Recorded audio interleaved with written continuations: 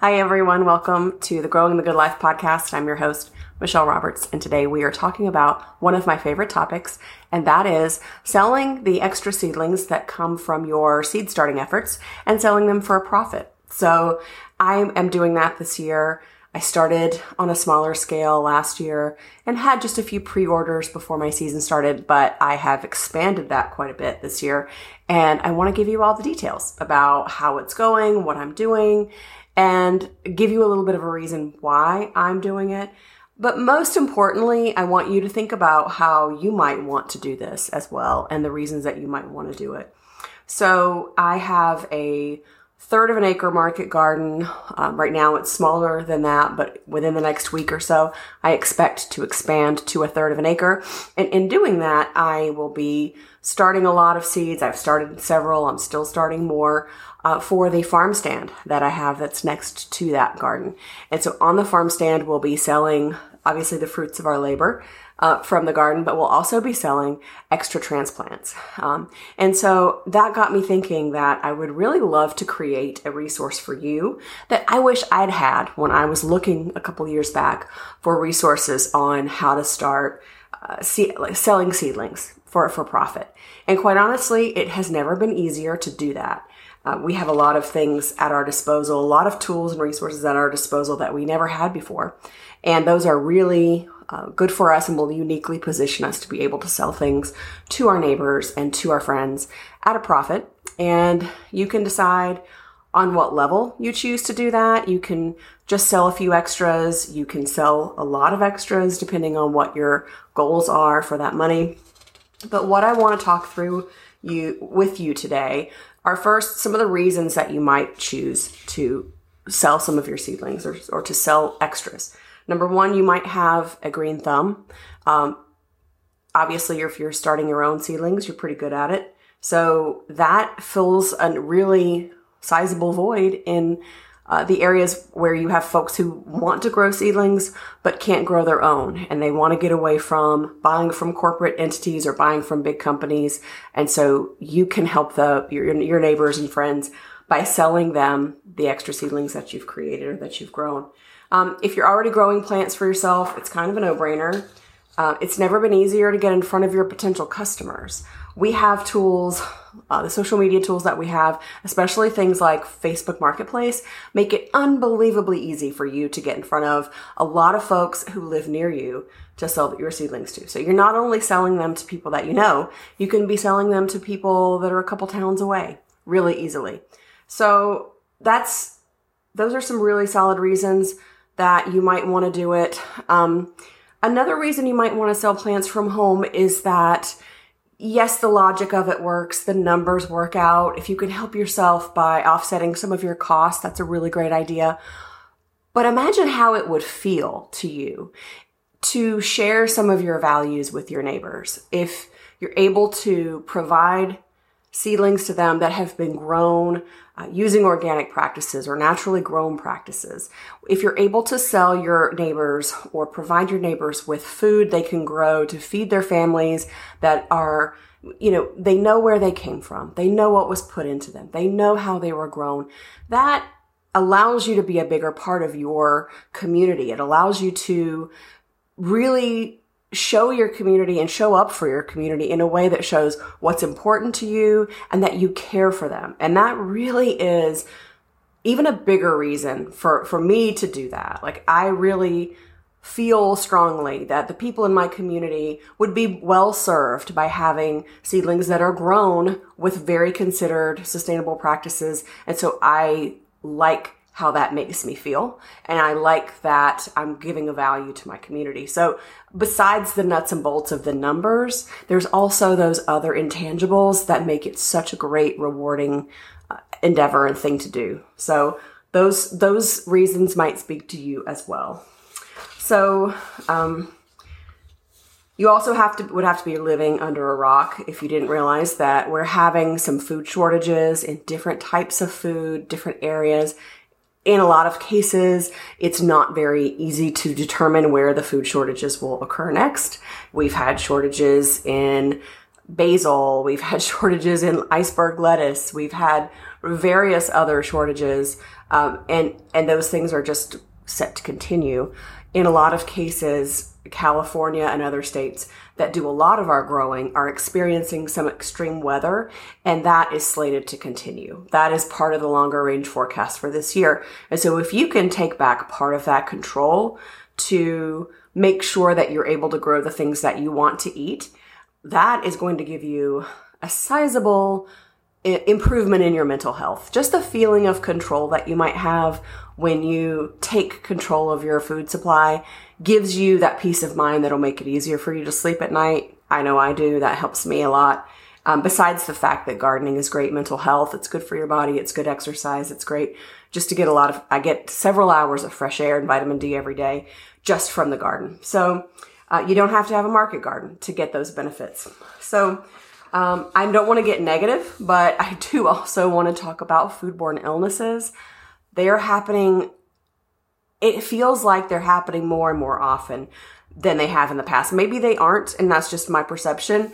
But I know that the FDA and the USDA specifically, I think both of those organizations are somewhat responsible for managing foodborne illnesses and outbreaks and communicating and getting those under control. And those organizations are extremely backlogged. And so there will be cases where there will be a foodborne illness in sprouts, and they will tell you about it. They will tell you in February that it had happened in December, and they'll tell you to throw the food away that has already been out of your house for weeks. And so it's kind of like, it's pretty pointless at this point.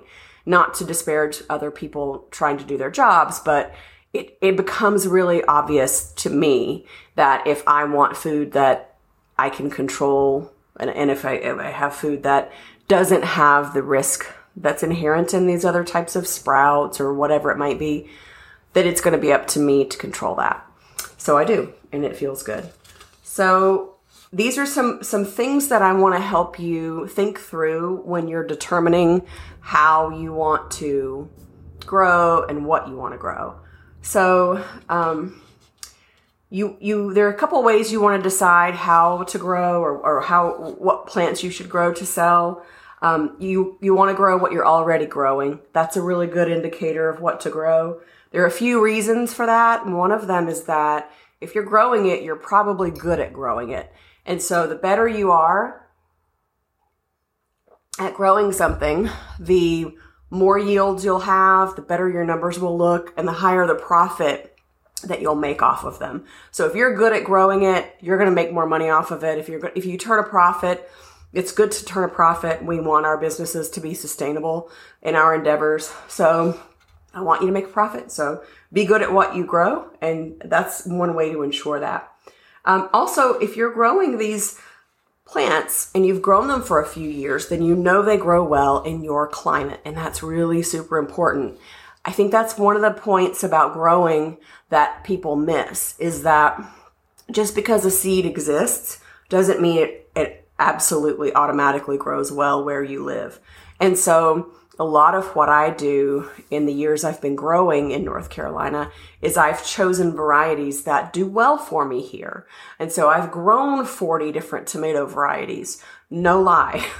I've grown 40 different tomato varieties, and there are some I would never grow again, and there are some that I grow every year. And it takes time to figure that out. And you are doing yourself and your community a service whenever you go through that exercise and you determine what works well in your climate.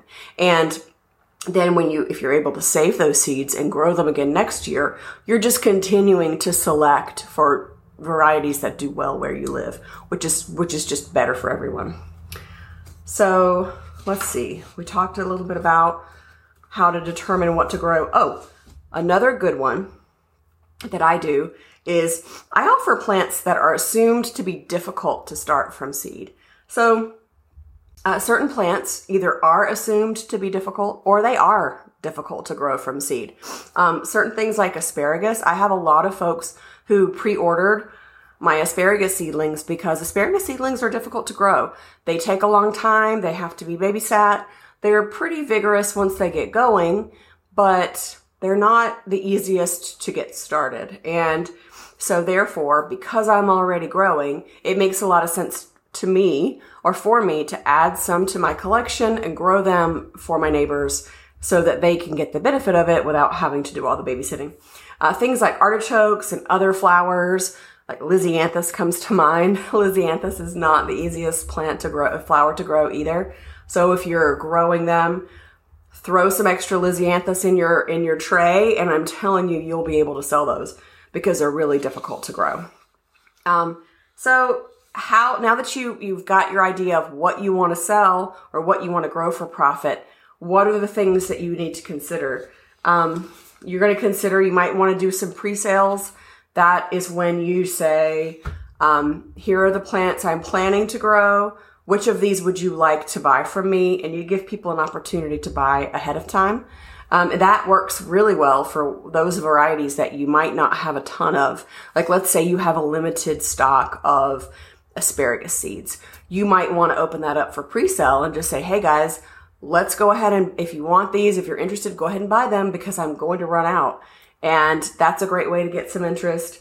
Pre-selling is great because you're going to get some cash into your system before you start those plants. And that's always good for your cash flow because you need to buy soil, you have to buy pots, you have to buy seeds. So it's nice to have a little bit of cash up front. So think about pre-selling. So another pro tip that I would like to include here for you is that you want to include fast growing plants. If you can, you want to make sure you've got some of those in your lineup so that they grow quickly. Your customers are going to see a fast return on their investment, so they're going to be happy.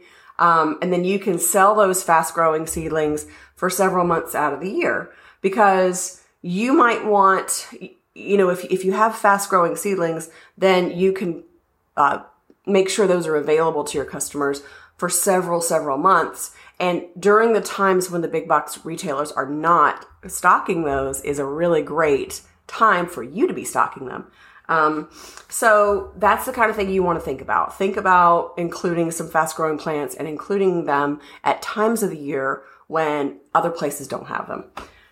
So you need to think about how many plants you're going to sell. You can figure that out by thinking about a couple of things, or about 3 different things you want to think about when you're thinking about how many extra plants you want to sell. So number 1, if you're growing under grow lights, you need to think about how much room you have under your grow lights. That is the most expensive and most valuable space you have in this process. And so you want to make sure that you grow in small trays, or like you grow in small cells and then you pot those up later because you need to grow as much as possible under those grow lights. And so that's the most important space you have. If you've got a lot of room under grow lights, then you're going to be able to start a lot of seedlings. So just think about that. How much money you want to spend up front is also going to be an indicator of how many extra seedlings you can sell. So if you don't have a ton of extra money up front, then think about pre-selling some of them. If you're not going to pre-sell, you don't have a lot of money up front, then you want to start small. If you're starting 50 tomato plants, go ahead and add an extra 20. There's not a whole lot of difference for you in your life when it comes to growing 50 versus 70. But if you've got 20 plants and then you sell each of those for $3, that's a $60 revenue that's come into your pocket. Then once you take your expenses out, that's an easy, kind of straightforward, no-brains sort of way, or no-nonsense sort of way, not no-brains. I don't know where that came from. That's a really no-nonsense kind of way to sort of get started on a small scale. So now, another very important thing I want you to think about are your expenses. And I want you to know what your expenses are up front. So in online business, we think about profit, the kind of profit or the amount of revenue that you want to drive when you start an online ad. And the rule of thumb that we use is 3x. So whatever it costs you to run an ad, or whatever a dollar amount it costs you to sell something, you want to make 3 times that to break even. To me, that's considered breaking even. So I use that as a rule of thumb. I use that guideline when I'm pricing my seedlings. Now I know pricing seedlings and online ads are two different things, but for me, it helps me to make sure I'm always making a profit and that I'm not selling my seedlings for too small of an amount of money, or because I want to make my profit and maximize the profit as much as possible. So I use that 3 times rule. So let's look at this in action. So for a typical tomato seedling, I will spend anywhere between 5 cents and 25 cents on the actual seed. So I try to sell varieties, obviously, with seeds that are the most cost effective for me. So if I need to buy in a higher quantity to get a smaller per seed price, then I'll do that. Some of the specialty varieties are quite expensive, but usually it's around 5 cents per seed. So my seed's 5 cents. The seed starting mix in a pot, in a 4-inch pot, is about 30 cents worth. The fertilizer is about 5 cents worth. And the pot can be anywhere from 20 cents to I've gotten some pots as cheap as 10 cents. And so that dollar amount is right around 50 cents. I have a 50 cents invested in each seedling. So if I take 50 cents and I multiply that by 3, that means I am not, to sell a seedling for $1.50 means that I'm breaking even. The reason I use that as my number is because there are a lot of business expenses that you don't necessarily capture when you're just thinking about the cost that you paid to buy the raw materials. And we have to make sure that we are sustainable. To have a sustainable business, you have to turn a profit to stay in business. And so let's not short sell ourselves when it comes to selling these seedlings. There's a value to your neighbors and your friends in buying these from you. There is an intrinsic value that you're part of something greater than yourself. You're doing these things to make sure your neighbors have nutritious food. There's a value to them because they are getting seedlings that they can't find at other places. So there's a value to that they will pay for. And so you deserve to have that money. You are providing a service. So for a seedling like a 4-inch seedling, all of my 4-inch seedlings are priced at $3. I'm not making just hand over fist in profit, but it's enough that it's worth my time because, again, we have to be sustainable and we need to be able to stay in business. So $3, $4, could I price them at a higher price? Probably. Maybe not everyone would buy them, but enough would buy them. But I'm not interested in doing that. I want as many people to have access to them as possible. So I think about that. And I make sure my costs are as low as they can be so that folks can afford what I'm selling. So keep that in mind. That's all I want you to do. You take a look at what your numbers need to be based on where you live, what folks will pay for seedlings, and then you make the numbers work for you. But I'm giving you an idea of how I work through it. Let's see. So what supplies let me back up.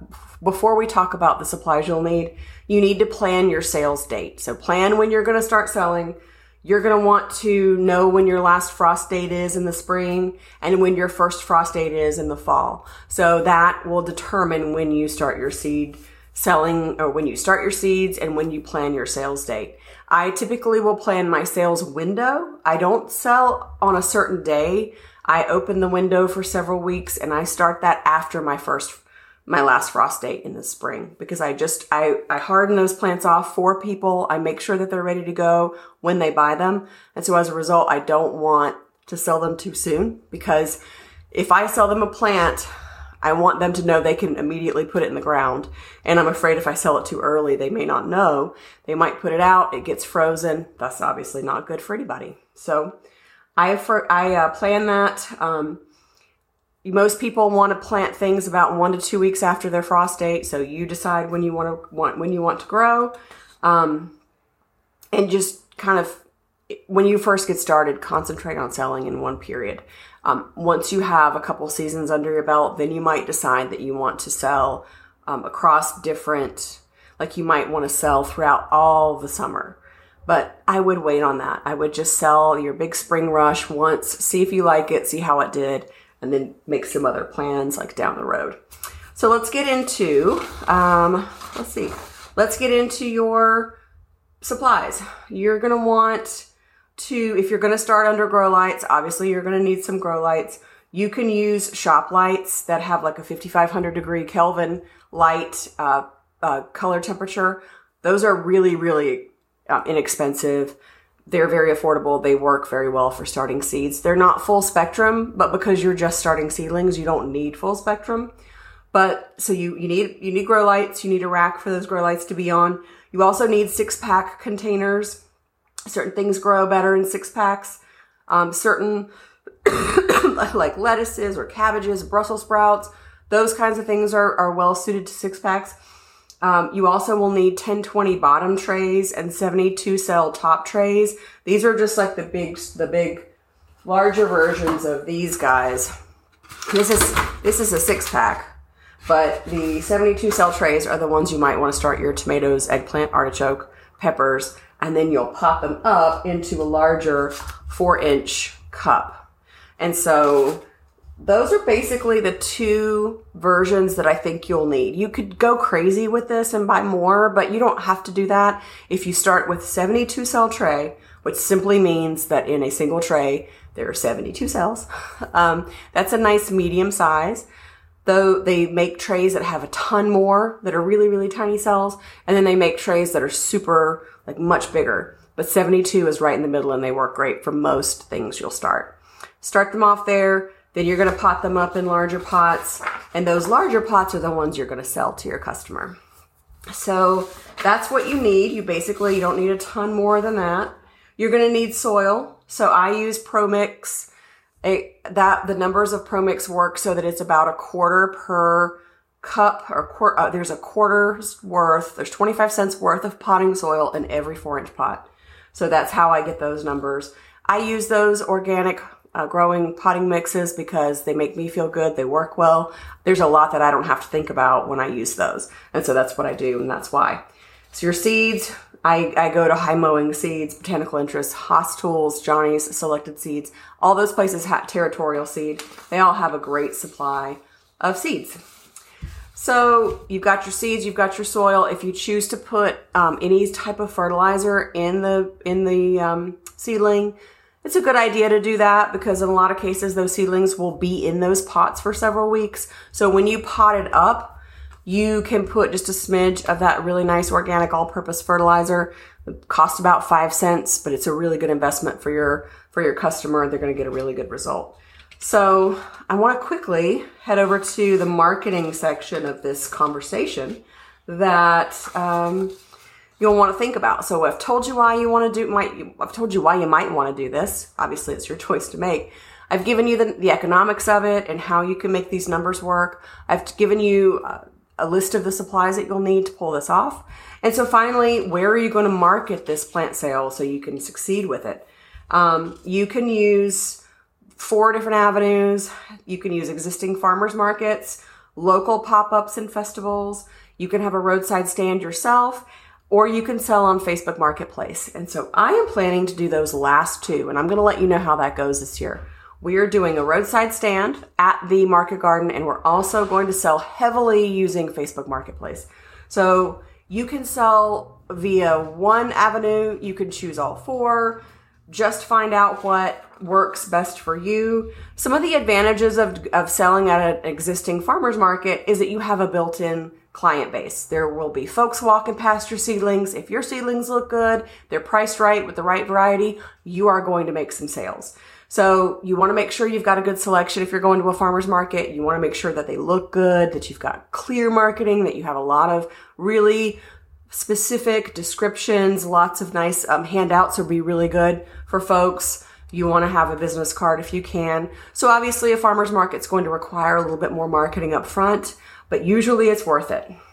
So just make sure you know what kind of if you need any licenses to display there, if you can come for just a couple of weeks, or if you have to sign up and commit to the whole season, just know what you're getting into. But farmers markets can be a really good avenue, good option. The next is the pop-up and the festival. If your community and neighborhood have different spring festivals and pop-ups and that kind of thing, or a community, community events that you can buy a table at. Look into that, because that's a really good way of having a built-in audience that can walk past your table and buy up a lot of your stuff. Now, the third is a roadside stand. Obviously, that's part of a larger marketing initiative for you. Unless you have a buddy who has a roadside stand and is just going to let you put your stuff on it, chances are you're going to have to make your own roadside stand. So think about what would be required for that to make sense for you. For me, it makes sense because our stand is going to be right at the end of our road. It's at a dead end road right by our garden. So it makes perfect sense for us. Think about what makes sense for you, but don't discount the roadside stand. And then finally, Facebook Marketplace. Facebook Marketplace is one where you can really get lucky with a lot of your seedling sale. And to be honest, it's free. Beyond what you spend on your internet or your phone or whatever it is you're accessing Facebook with. So you can put an ad up on Facebook for free. You can advertise your plants, what you have in stock, the price of it, how you want to take money, how you want to arrange for pickup. All of that is up to you, and you control all that. So that is absolutely the way I would recommend. If you're just getting started, use Facebook Marketplace only and then expand from that, because it's just going to be the best use of your time, best bang for your buck, best all around. I'm definitely going to be using Facebook Marketplace to move seedlings as well. We will put them on the roadside stand. I'll reach out to my current network first, but if they don't buy them all, you better believe I'm going to have those on Facebook Marketplace.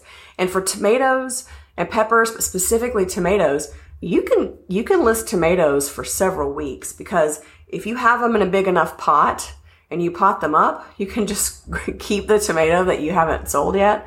And as it gets bigger and bigger, you can charge more for it until you eventually sell it. So that's something to think about and to keep in mind. So let's wrap it up about this on this topic of selling seedlings. I think it's a fabulous way to offset some of your costs and to build relationships in your community and to just do something super fun.